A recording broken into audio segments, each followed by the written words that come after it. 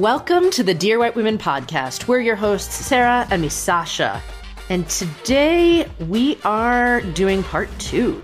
Let's talk about rights. And also, shockingly, we're going to talk about different narratives, right? Not all women are created equal in reproduction. Do you think you and I ever talk about different narratives, me, Sasha? I don't know. It's really hard to come up with an example. So, in our first episode from last week, and go back and listen if you haven't done so already, we did first part on the presidential powers, and the second part, we really kicked off the history of women's rights. But we dove into the history in this country, both from 100 years ago and from last week. So as you can tell from that episode, the progress is not linear about attaining and maintaining women's rights. But do all women have these rights in the same way? And like I said, let's challenge the narrative that we've been hearing so far.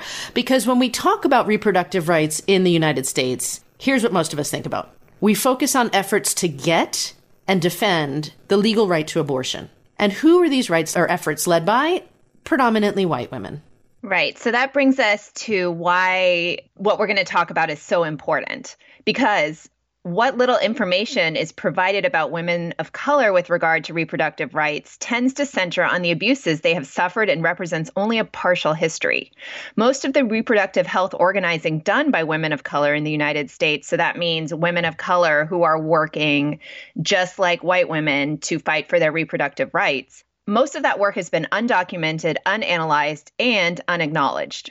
So there was a great book that came out in 2004 called Undivided Rights, Women of Color Organized for Reproductive Justice, which really highlights the role of women of color in advocating for their own interests, largely because they face very different and specific issues regarding reproductive rights that are not faced by white women out there. And so we're going to spend a lot of time unpacking what they talk about in this book today. And just to interject for a second, if you are a man listening to this episode, continue. And here's why. I just saw this insanely good tweet that basically said, if a woman has sex with 100 men, she can carry one pregnancy to term in that year, right? Like even if she has sex with 100 men, she can carry one pregnancy. If a man has sex with 100 women, he could, in theory, have 100 women pregnant in a year.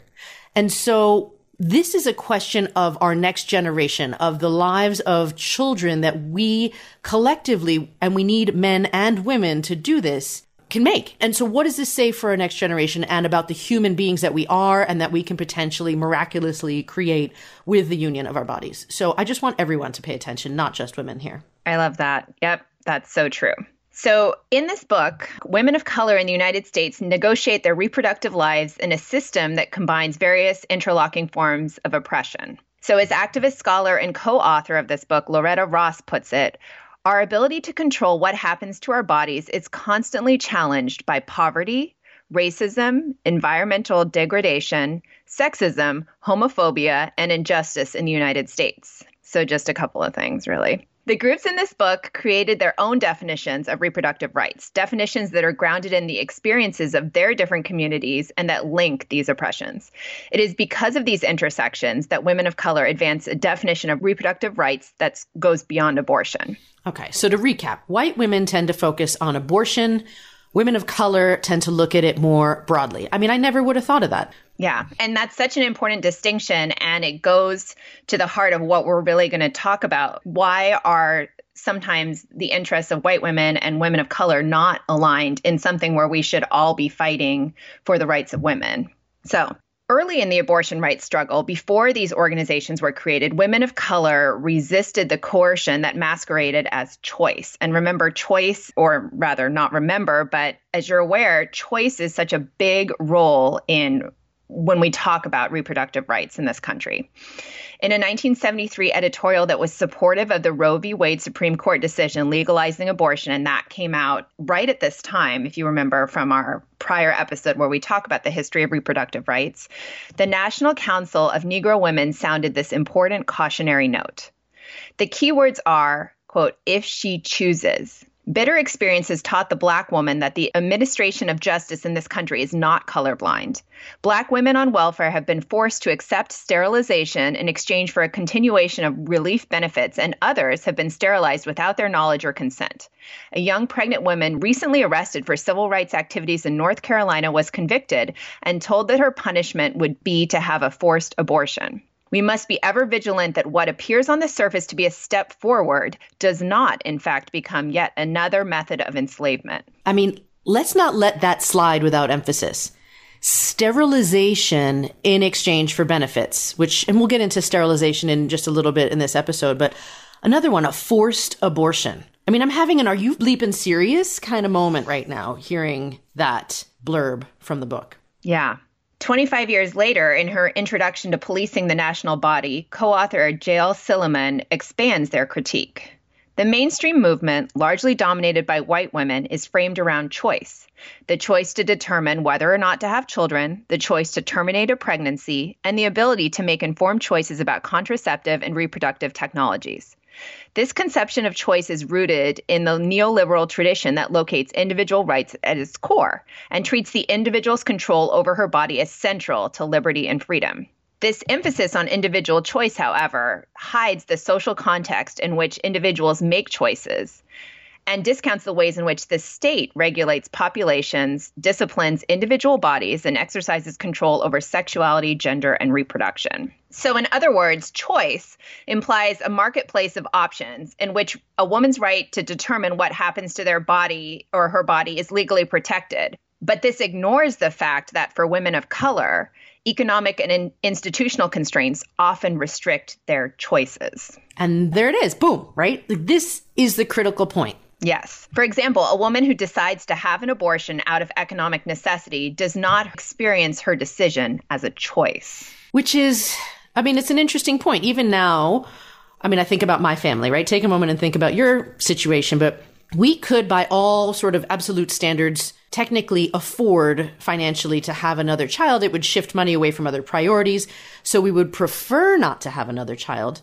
That is my choice. But if we were in a financial position where we were dramatically struggling, literally would not be able to afford to feed another mouth. So me, my partner, my children would go hungry, malnourished. I mean, that's not a choice. That is an awful reality of what I would have to do in order to survive. Right. Right? I mean, imagine that scenario. I think that's interesting that the verbiage reflects something that I never had really considered. It isn't a choice. It sucks if you are in that position. Right. And activists who are women of color focus on this. For example, Native American activist Justine Smith writes, in the Native context, where women often find the only contraceptives available to them could be dangerous, where they live in communities in which unemployment rates can run as high as 80%, and where their life expectancy can be as low as 47 years, reproductive choice, defined so narrowly, is a meaningless concept. Right. It's a necessity. It's in order to survive, you cannot have that child. And the options are what? To not have sex? Right. Let's go back to, I mean, I think it is a human thing. Right. Where if you are able to be in a partnership, it is a natural mammalian thing that human beings do. And that is awful to potentially put people in a situation where if that necessity is taken to do that, to survive, is taken away, what does that do for the lives of those who are living, who are part of that family? Yep. And this goes to what's the definition of reproductive rights? And a broader cultural understanding of reproductive rights encompasses the race, class, gender, and immigration experiences of each group, linking reproductive rights and access to health care. For example, all the groups argue that culturally competent providers are crucial to achieving access to reproductive health services. And we've talked about this in other forms of healthcare, both mental and physical health, before on this podcast, Sarah, but this is a real focus on reproductive rights right now. So in addition to healthcare providers knowing the language of the people they serve, cultural competency requires an understanding of and respect for the cultures, traditions, and practices of a community because we are so diverse here. Stereotypes and a lack of accurate knowledge about communities are barriers to interpreting women's needs. They are also obstacles which prevent women who need information and care from getting it. And I really wanted to give some examples here because 100% agreed. We have talked about this. But when you're talking about women, for example, there was a story that I read that an elderly Irish woman was hospitalized and then scheduled for surgery. And the woman complained of pain to her family, but said nothing to her doctor. Apparently, hiding pain is a general characteristic of Irish women, but unaware of this cultural tendency, the doctor denied the family's request to move up the surgery date and her condition worsened and she died during surgery. And if the doctor had been aware of that tendency, he may have lent a little bit more weight to what the family was saying. You think about other cultures that we have in this country. A Chinese patient may be showing respect to a physician by avoiding eye contact. But in America, a lack of eye contact might be rude, might be an indicator of depression, lack of confidence, right? And the eye contact thing is huge also in Muslim and Navajo cultures. So that's another misunderstanding that might happen if providers are not well versed in different cultural traditions. I mean, I think for men listening, and this is a little bit funny, but like when you're in your most vulnerable state, and my husband has told me about that, doctors grab your balls, turn your head, cough, cough, like that moment. You have a doctor in your most private of parts. And imagine that even more intimately, because for women, you're talking about something that's inside you, right? Not just external, but literally inside your body. You want someone who sees you for who you are as a human being with all of your history and culture and values, not someone who ticks a box and moves on when this is something that is so central and so private to who you are. Yeah, I couldn't agree more. I mean, this is in a general health context. It's scary, but it can be debilitating in a context which involves something that's so personal, so intimate as reproductive rights. Yeah, just to segue just for a moment, I think one of the things that I find frustrating about American culture, and I think I referenced this, I don't remember if I said this in our New Year's episode about vision, but like women in this culture with Hollywood and this glorification of youth, are really valued for their ability, like during those prime reproductive years, like the sexy full lips and your ability to procreate and all this sort of stuff. And you're revered for being in this period of fertility. That is really, you think about the struggle of women who are so crushed when they are having a hard time conceiving and the process that people have to go to. Like it is a really important pillar for women in this country, fairly or unfairly. And identifying who you are and what value you have in society. I mean, I've said I don't want my value to decline when my fertility years go away. I want to be this shriveled up, wise, ancient old lady in the community. But, it's an identity thing too when you're talking about reproductive rights. It's really important. I agree. And that transcends all women, right? That is true for all women. I think what's so tricky is that women of color are used to having some of these reproductive decisions taken away from them, either through force or through coercion. For example, in 1970, President Nixon supported establishing federal family planning services by appealing to white people's fears about population explosions that would make governance of the world in general and inner cities in particular difficult. So this is, to put this in context, this is right around the Roe v. Wade decision time period. This is right after interracial marriage was legalized in this country. This is, this is right after the civil rights era. And so you're starting to see a change in population in cities, and you're starting to see people, inner cities change demographic wise, and sort of that white flight, people starting to move out of the cities. So Nixon's policy advisors assembled statistics that pointed to a bulge in the number of Black Americans between the ages of 5 and 9, claiming that this group was 25% larger than 10 years before.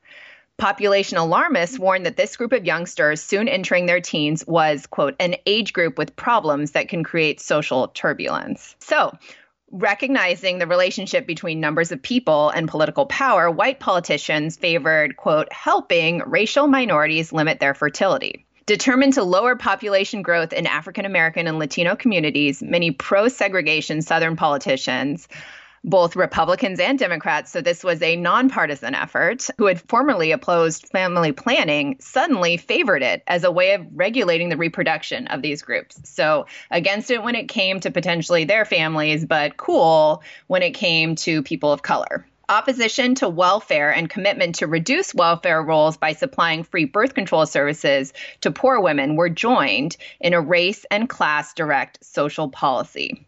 And in one of the more overt expressions of this position, Leander Perez, a Louisiana judge, revealed in 1965 the link between coercive birth control and racism. And he used a much more hateful word in this, which I'm not going to repeat. But he said, the best way to hate a Black man is to hate him before he is born. So policies definitely linked to race there. Right. So, as you do, women of color organized here to protect their rights, because this is directly impacting them, their families, their communities. And this is directly impacting their own reproductive rights and health as well. But according to at least some white people, this wasn't supposed to be a fight that women of color should have been in. Women of color were expected to focus more on civil rights, as reproductive rights were seen to be a, quote, white problem. But in reality, as we've just discussed, they go hand in hand. In 1989, so this is many years past 1970, activist and scholar Dorothy Roberts encountered the same issues when she spoke about threats to abortion rights at a neighborhood meeting, and a man in the audience took her to task. He said that reproductive rights was, quote, a white woman's issue, and advised me to stick to traditional civil rights concerns, such as affirmative action, voting rights, and criminal justice. So, however, women of color, despite people like that guy in the audience, have refused to divide civil rights from reproductive rights. Rather, they have transformed the fight for both by creating an ever-expanding comprehensive reproductive justice agenda. Their agenda includes fighting against two of the methods frequently employed by the racially motivated family planning apparatus that have undermined women of color's right to have children: coercive sterilization and invasive long-term birth control technologies. So let's unpack, what those two components are. So in the 20th century, Native American, Mexican American, African American, and Puerto Rican women and other women of color were denied the right to have children through systematic and widespread sterilization abuses practiced by the U.S. government and by private doctors who were more often than not subsidized by the U.S. government. Women of color responded by taking up the fight against sterilization abuse. Native women, African American, and Latina groups documented and publicized sterilization abuses in their communities in the 1960s and 70s, showing that women had been sterilized without their knowledge or consent. They demonstrated that women who spoke only Spanish were asked to sign consent forms in English and sometimes pressured to do so during labor and childbirth, which, Sarah, as you and I have been through. I'm really with it then. You're going to sign anything, you're going to do anything in that scenario because you have no idea what is happening to you at that moment. Native women were given hysterectomies by Indian Health Service without their permission. So just sit. I mean, that's crazy. I mean, even just those two examples, even if that happened to one person, but if that was happening more widely, I mean, it seriously sucks, for lack of a more technical term. That's ridiculous. And it is so targeted. And it's something that white women did not have to do that. Sorry, I'm stepping on you. You go. No. Well, this might be because in our prepping for this episode, we had talked about statistics, and this might be a really good place to talk about those statistics because we just talked about Native women, right? Yeah. I mean, so can I talk about that? Yeah, do it. The U.S. government recently admitted to forcing thousands of Native American Indian women to be sterilized. The procedures even included 36 women who were under 21 years old, despite laws prohibiting anyone 21 years and younger from receiving the procedure. There was a doctor, Dr. Pinkerton Uri, found that 25% of Native American Indian women had been sterilized without their consent. 25%. They also found that the Indian Health Service had singled out full-blooded Indian women for sterilization procedures. So in total, it's estimated that as many as 25 to 50% of Native American women were sterilized between 1970 and 1976.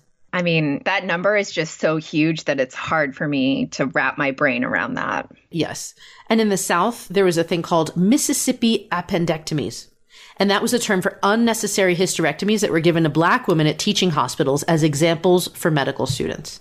Unbelievable. And one statistic that I found that I realized we didn't add in our outline is that when the U.S. was sort of moving into Puerto Rico and making Puerto Rico, a territory, there was some statistic that I saw that showed that they sterilized up to a third of Puerto Rican women. What? I know, right? And I had never heard about that before. That's a good thing Puerto Rico doesn't have heartache to deal with right now, with earthquakes, recovering, but according to our government, nothing's happening there. So they're fine. Yeah. Side note, sorry.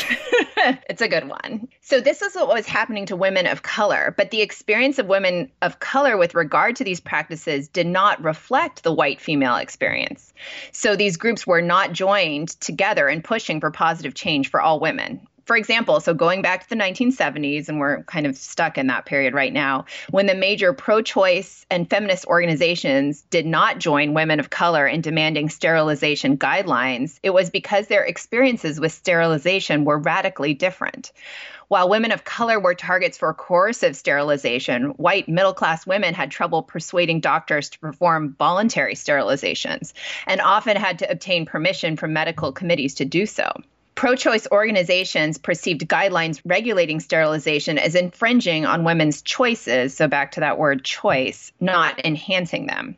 While the National Organization for Women, known as NOW, did not take a position on the issue, the National Abortion and Reproductive Rights Action League, or NARAL, and other groups that had traditionally supported abortion rights, such as Planned Parenthood, Zero Population Growth, and the Association for Voluntary Surgical Contraception, opposed the sterilization regulations on the grounds that they deprived women of, quote, freedom of choice. In general, mainstream white feminists believed the guidelines were unnecessary and paternalistic and interfered with the doctor-patient relationship. So, digesting that for a moment, the experience of white women and women of color was different. Mm-hmm. I would venture a guess that it continues to be different. And unless we see that, unless white women see that, unless activists see that and change that, we are not bonded together as women first. And there's not a chance in freaking hell we're going to make a change in this society because it still continues to be dominated by white men. Yeah, that's so true. Because I think, and it's so important to focus on that word choice, because there is an inherent assumption, and predominantly when you have white privilege, that you have this choice, right? And this choice is being taken away from you in some way by trying to regulate certain things. But what if you never had this choice to begin with? I think the baseline is very different for different groups. And that is something that we absolutely have to acknowledge and work to find that same baseline and what is going to get everyone, and in reproductive rights, all women. What are those unifying goals that we have? So going back to what you just said, that, you venture that this is still going on. It is still going on because, past the 70s into the 90s, for example, and moving forward, we've seen a similar divergence in views regarding hormonal contraception.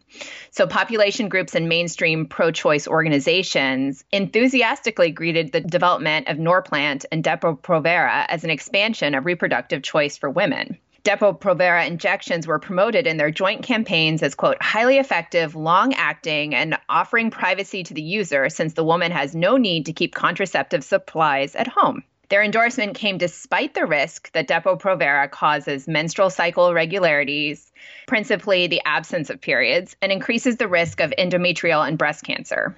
And until you actually wrote this out, I always thought it was Depo-Provera. I didn't know it was Depo-Provera. I had always heard it differently. Yeah, there's another syllable. That's so funny. Yep. Huh. So we're all learning. Well, and I'm curious. I want to talk about this a little bit. Depo-Provera causes menstrual cycle, like the absence of periods. So do some IUDs that women are using now. And so there's a part of me that's like, well, really, how bad can it be? But we'll get to that. Well, and I think this is still in the 90s, right? And now we're looking at this from a different medical period, right?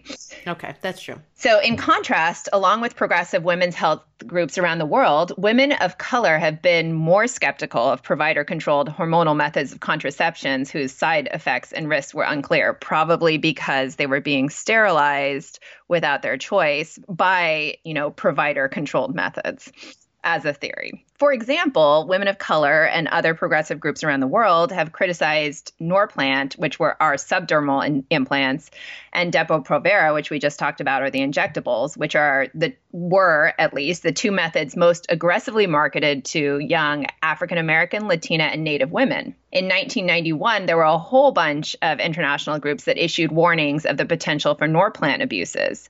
Their concerns were validated merely 2 days after the contraceptive implant was approved by the United States Food and Drug Administration, when the Philadelphia Inquirer newspaper published an editorial advocating its use, quote, as a tool in the fight against Black poverty. And you and I had this conversation because I was curious about this. On one hand, if you want to assume the best in people, couldn't this be seen through the lens of helping truly, and be well-intentioned for women in poverty? Because if women can't afford babies, then maybe this is a good method for them to be able to continue having sex and not having to make a post-contraceptive choice of abortion. Right. And I see your point. I think it would be different if the editorial was advocating its use, quote, as a tool in the fight against poverty. But they said as a tool in the fight against Black poverty. And I think that's where the issue is, because they are singling out a specific race.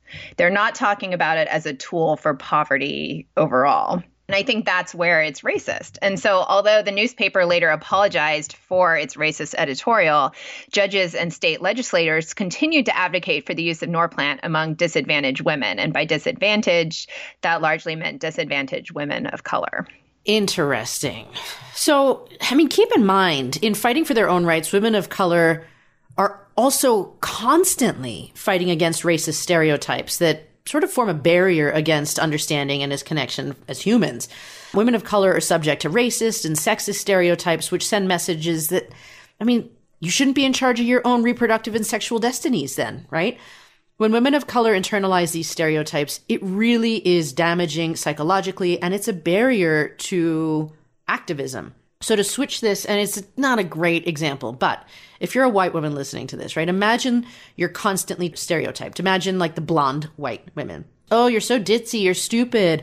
Imagine you're constantly beaten down by people for being stupid if you make one comment that fits into that stereotype.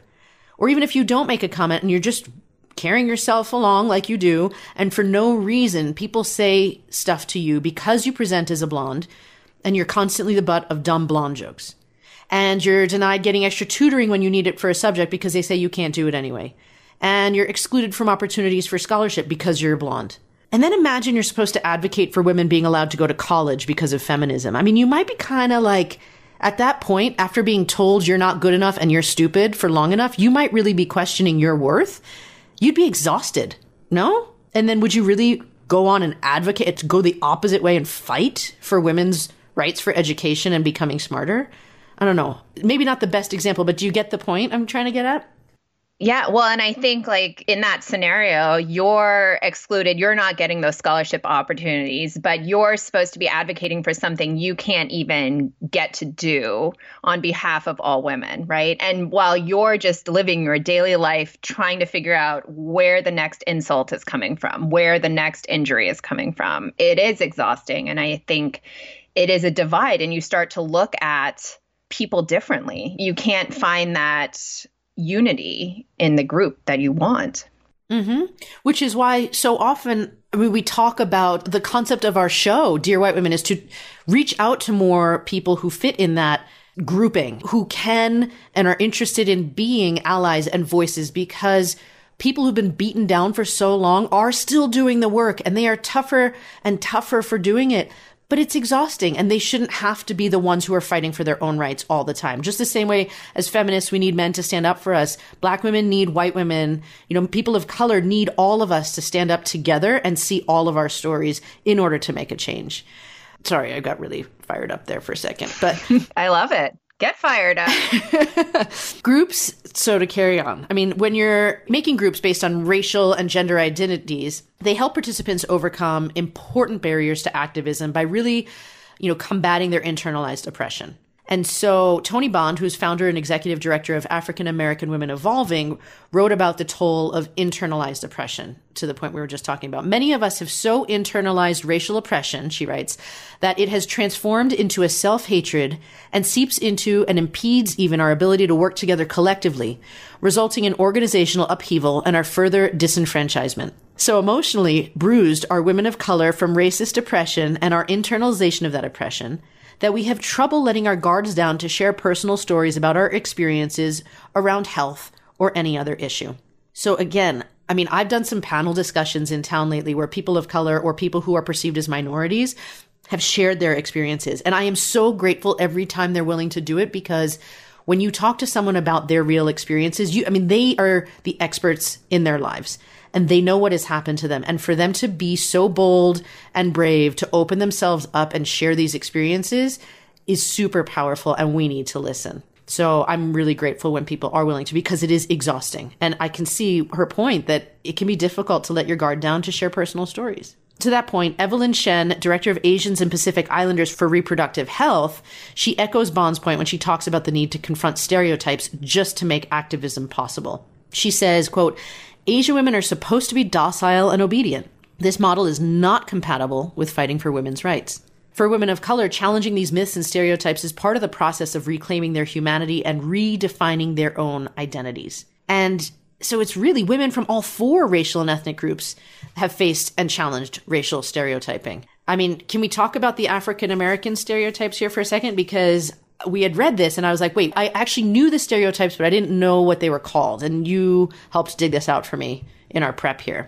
Right. So there were two that came up when we were talking about this book and harmful stereotypes of Black women. And they are the mammy stereotype and the sapphire stereotypes. And they're diametrically opposite. So the mammy one is the stereotype of the Black woman as the caregiver, the maternal figure for the white children, that's directly from slavery, right? She's the Black housemaid who's, taking care of the white woman's children. So she's maternal, she's loving, she's non-threatening in any way. So that's the mammy stereotype.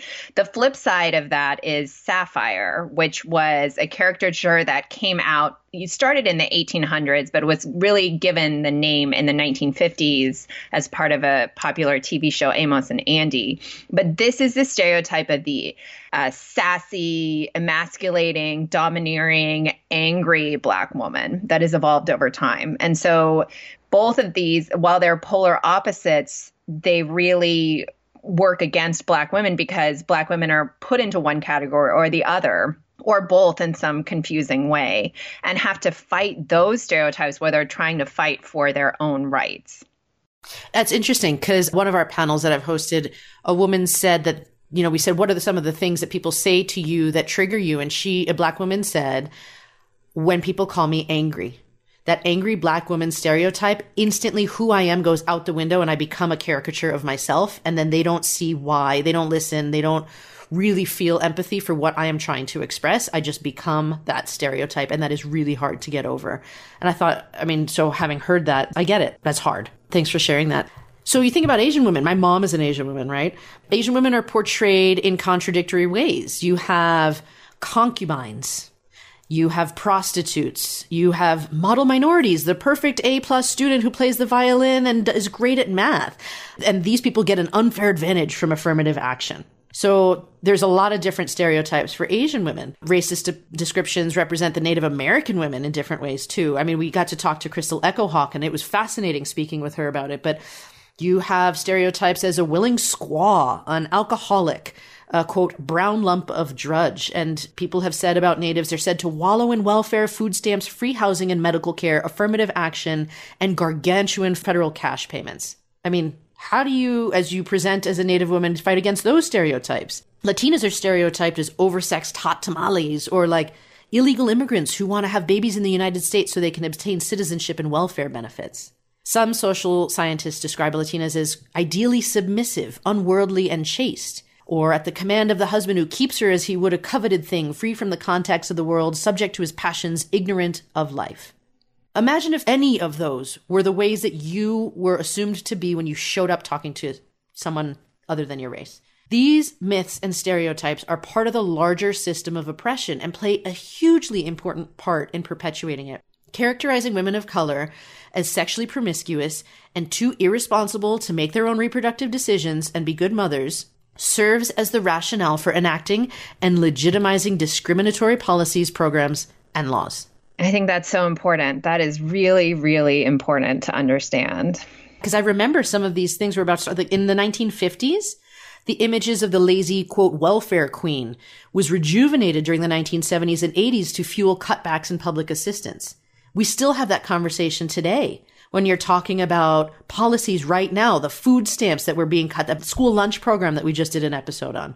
President Reagan referred to a woman on welfare as a, quote, pig at the trough. What the actual what? I know. You have images of hyper-fertile Mexican women crossing the border illegally to bear their children on U.S. soil so their children can secure social benefits, right? That's a conversation that helped pass restrictive legislation like Proposition 187 in California, which denied undocumented immigrants educational and health benefits. Still bitter about that one. Yep, I remember that. Yeah. Yeah. And do we remember the cages going on right now on our border? Let's not forget that, right? So continuing the assault against Latinos, Harvard professor Samuel Huntington's new book, Who Are We? Challenges to America's National Identity, suggests that Hispanic immigrants are undermining the, quote, greatness of the United States by diluting our national identity as an Anglo-Protestant country. And it's a diatribe offered by someone who's been a lifelong Democrat. I think that's amazing. And I have so many emotions about that. And just to clarify, I think that book was new back when the book that we're talking about came out. But I do think that surprisingly and not surprisingly, not much has changed in those 15 years, really. And I think it's important to realize this is not, in some of our conversations about the history of the political parties, Republican versus Democrat, and then we saw the Tea Party, and then we see, the latest progressive, like crazy liberal democratic stuff, and then socialism. I mean, you have all of these things. We're not talking about parties. We're talking about being a human being, about having our brains turned on and critically thinking through the issues, understanding the history of what has brought us to where we are today, and making our choices on the ballot accordingly, regardless of our party. So true. This is about humans first and people, and that the partisanship can often take our focus away from what are the keys of the true issues. So how does this divide close? And I think that this next part is really important to understand and sit with for a second. Despite their efforts, activists in predominantly white organizations have asked, over time and now, where are the women of color in the struggle for abortion rights? And this very question excludes women of color by erasing their historical involvement in the birth control and pro-choice movements. It assumes that because women of color are not in white organizations, they are not involved in the struggle. Further, this question indicates just how far we are from having a multiracial, multi-issue, cross-class movement for reproductive freedom. And finally, it really raises larger questions about identity politics and creating an inclusive movement. And I'm really glad we get to talk more about this at the Women's March. I'm so glad that they invited us to talk, because this is what we're going to talk about. Yeah. Other perspectives and other narratives. Yeah. So, the authors of this book, as do we, believe that there are two false assumptions that underlie this thinking: that identity politics were invented and are only practiced by non-white minority groups, and that race or ethnic-based organizing creates unnecessary divisions among groups. To the contrary, really, all social movements, whether organized for the rights of people of color or gay people or workers or whomever, use identity politics in the sense that they are working on behalf of their constituencies who share an identity. So, for example, cisgender white people have not recognized themselves as an identity group generally because they assumed their identity to be the universal norm, right? Please say that, because this is the critical part. Right. What you just said is everybody else basically has an identity, and so they need, as the minority, to band together to share an identity and share a cause. But say what you just said again. Right. So cisgender white people, that means heterosexual white people, have not recognized themselves as an identity group because they assumed their identity to be the universal norm. So when you extrapolate that out a little bit, consequently, many white women organizing for reproductive rights assume that their agenda includes all women, because that white women experience they're assuming is the norm. But does it really include all women? The book that we've been basing a lot of this conversation on rejects these assumptions, instead arguing that the reproductive rights organizing by women of color provides an opportunity to explore the benefits and limits of identity politics as an organizing strategy for women of color, as well as to analyze its impact on the overall movement. I mean, the necessity for such organizing by women of color raises basic questions about inclusion. Who is being included in what? What are the terms of inclusion? What are the political goals of an inclusive movement? I mean, the book suggests that being included in the mainstream was not the primary goal of women of color who created reproductive rights organizations.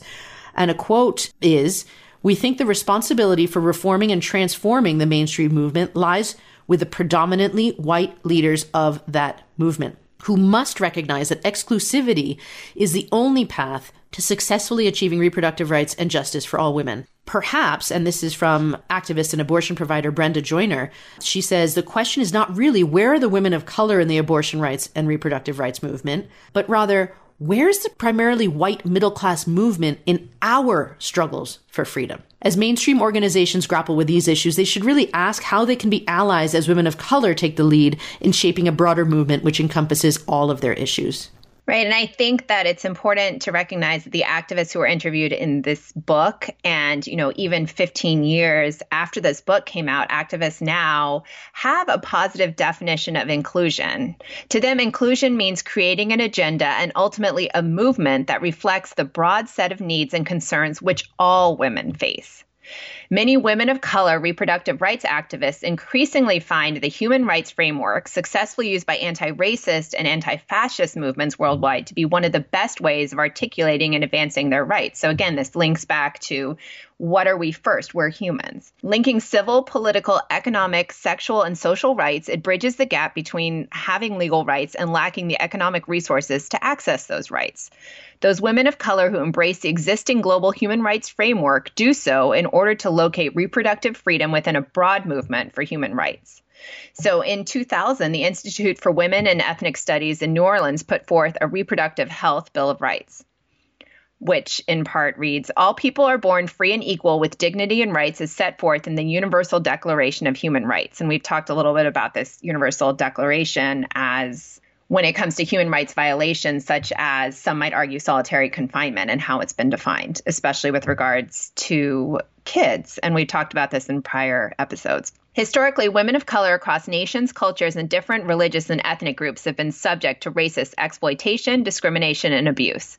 Manipulative, coercive, and punitive health policies and practices deprive women of color of their fundamental human rights and dignity. So, like other U.S.-based organizations serving women of color, the Sister Song Women of Color Reproductive Health Collective uses this global human rights framework in its activism, recognizing that the United States lacks a sufficient legal framework to guarantee women of color safe and reliable access to health care. In order to ensure appropriate treatment and access to healthcare and to address the issues of class, race, and gender that affect women of color, a comprehensive human rights-based approach to organizing that accounts for difference is necessary. So although this is the global direction, and it has been the global direction in which reproductive rights activism is moving, and we've seen that, as we hear about more protests throughout the world and more discussions around the world, the mainstream movement in the United States, except for its more progressive wings, has really yet to adopt it. So its emphasis on individualism and civil and political rights neglects the economic, social, sexual, and cultural rights that address sort of the collective needs here. So you've got people who are unfamiliar in the United States with the Universal Declaration of Human Rights or international treaties that protect women's reproductive rights.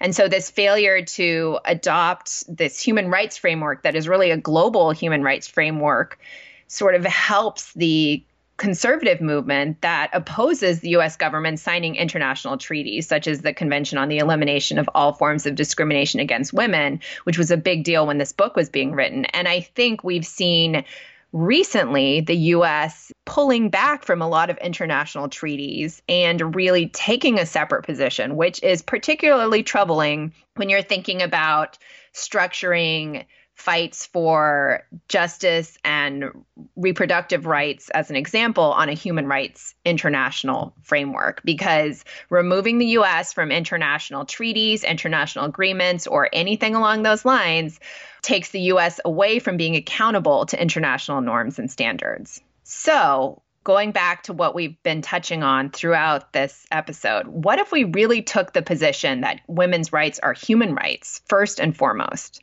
So what if we really thought about it not as white women's rights, as women of color's rights, as abortion rights, but as reproductive rights and women's rights are human rights first? If we look at it like that and really look at it like that, then maybe we can bridge the differences that experience often leaves us blind regarding, and we can truly fight for all women rather than those who look like us or who have similar experiences to our own.